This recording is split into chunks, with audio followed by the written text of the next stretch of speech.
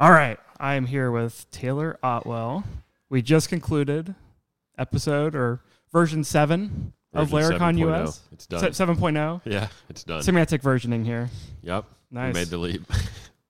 So can you breathe like a big sigh of relief like it's over yet? Yeah, I'm pretty happy with it. I think it was a pretty smooth year. No major, snafus or anything. Everybody showed up. Yeah. Food showed up. We found the badges. Yes. Yeah. Yeah, well, it only took a couple extra hours to get the badges, right? So it worked out. Pretty smooth. Not bad. And not bad for 900 people. Yeah, for sure. That's insane to think about where Laracon started. I know, yeah. I keep saying the number's 85. I don't remember what the first year was. I mean, I think we had 90 total people in there, but that was including speakers and stuff. Okay. So I don't know how many ticket buyers like there were. Purchase tickets. Yeah, but I mean, it had to be in the maybe the mid-70s or it was, I don't know. It was different in the room there, too, because like it felt like when it was your turn to speak, you just got out of the front row and just walked up on the 2-foot stage. Yeah, exactly. Yeah, it was a very small, the first day was at Living Social, and then the second day was at a little theater. I don't even know what the name of it was, but like a little vintage theater thing that was tiny, and yeah, you pretty much just, all the speakers were just sitting like, hey, there. do you want to speak next? Yeah, exactly. Going up there. Yeah. Yeah, crazy. I think you've built this thing into a real event, real business here. Yeah, had to hire an event coordinator, which helped a lot starting last year. It'd definitely pretty much be impossible to run a 900-person event in New York without anyone helping you, and the venue's been really helpful, and so that's taken a big load off of me personally. And you've been able to sprout without doing all the work. These other Laracons, people in the community stepping up to create them as well. Yeah, and those are kind of totally independent entities. I don't have anything to do with them really in terms of like a management sense. I just sort of show up as any other speaker would, and they do all the marketing, they do all the branding and stuff. So that's actually really convenient for me, and they're always, really great events, both in Europe and Australia. And I know I want to expand, into India, which I was talking to some of the attendees here, which I've known one of the attendees from India for a couple of years now. We've talked about it, and so I think that'll be coming probably in 2020, kind of as another independent Laracon event. Pretty crazy, but I never expected it to be this worldwide thing, but it's been pretty cool. No, it's been crazy to see the growth. I mean, it's definitely a hockey stick up and to the right. And India makes sense because they've done the Laravel Live. Yeah, so that's kind of right? Yeah, and they organized it last year, and that's kind of the branding I tell them to use, as we're kind of testing like a new market for a Laracon, is calling them Laravel Live, which is obviously based on Symphony Live and SymphonyCon. That's kind of how they structure their conferences as well, where the Symphony Lives are kind of the smaller conferences, maybe regional conferences, and SymphonyCon are like the big major events. So I probably will graduate from Laravel Live India to Laracon India. And, of course, maintain the Australia, the European, and the U.S. events. Nice. So what's the backlog look like to actually get version 6 of the framework out? Not too bad, actually. It's pretty much ready to go. We didn't do a lot of big just crazy changes or anything. It's pretty much a typical Laravel release.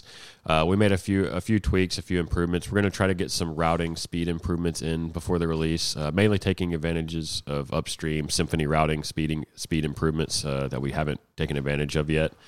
So we'll try to get that in.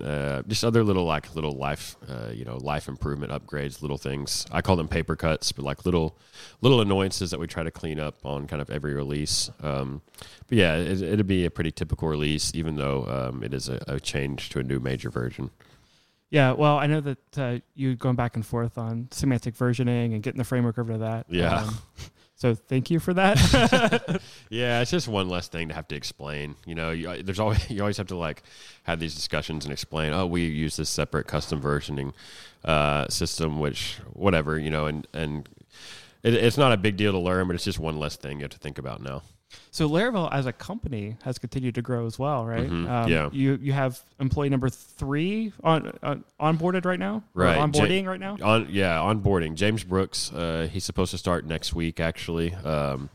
And I think I'll put him. I'm gonna let him tackle Nova a bit first, and try to clean up some of our GitHub issues. Start working on that a little bit. I know there's a lot of things people want to see in Nova that hopefully we can tackle. But I'm sure he's going to jump around. I'm sure he'll eventually touch Forge and Envoyer and even Vapor and open source stuff. And of course, we've got Dries working on Cashier 10, which if you don't live in Europe, actually.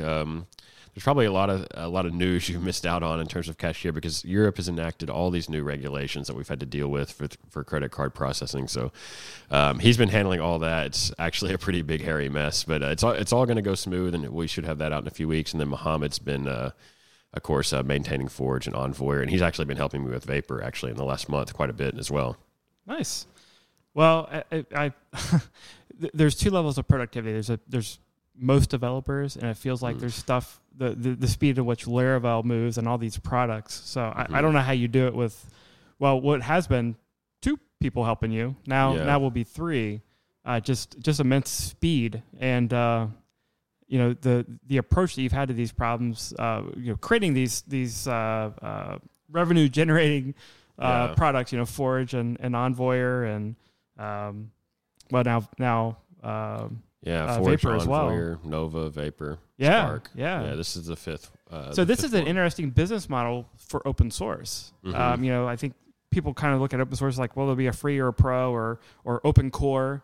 Yeah. You've done SaaS services around your product to enable the company, Laravel LLC, to grow. Yeah, and that's been, hugely beneficial. And I think very few open source projects are sort of in that position where it makes sense to build some sort of service around it. You sort of have to have sort of a frameworky type project to be able to do that. But yeah, it's worked out really well. And all the projects I've done have always been kind of like in the same wheelhouse, so to speak. Like Forge and Envoyer do kind of similar things. Vapor's even a similar thing to that. And Spark was sort of all the lessons I learned from building Forge and Envoyer as subscription services. I just sort of never wanted to do all that boilerplate if I could avoid it. So I built Spark for that, and actually to build Vapor, I copied the back end of Spark out and did a custom Tailwind and Vue front end, but I just like ported over all the back end code from Spark into Vapor. So they've all kind of been related to each other in a way, which is, I think, helped with the velocity, because when we start a new thing, it's actually not a totally new area that we haven't ever dabbled in before. They've all been sort of built upon each other and related, so that's helped keep up the speed of development a lot. Great. Well, I know the conference is now over.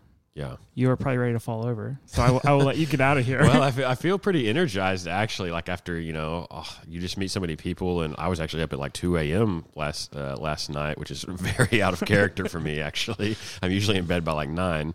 And yeah, just kind of, I don't know, just kind of that natural buzz of hanging around so many Laravel people, because back in Arkansas, I'm a total nobody.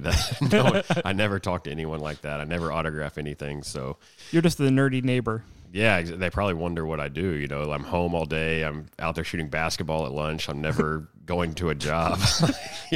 No, I am not a drug dealer. Exactly, yeah. All right. How should people keep up with what you are working on and what's coming down the pipeline? Well, we've tried to get our official Laravel blog going a little bit. We've struggled to find the time to update it. We want to update it more. So follow blog.laravel.com. I'm going to put a Vapor post on there next week that will have just a few details about it, and also just like embed my video presentation into it. And we'll have, of course, you can follow Twitter, Laravel PHP, at Taylor Otwell. And I think that's sort of the main things I update. And we'll be having more news, of course, at Laracon EU. Mainly, I'll be trying to get Laravel 6.0 out then, and as well as Laravel Vapor by Laracon EU. So they can watch out for that too. All right. Let's look forward to that. All right. Well, thanks for spending a little bit of time today. I appreciate it. Everybody out there listening, thank you for your time as well. So until next time, we'll see you then.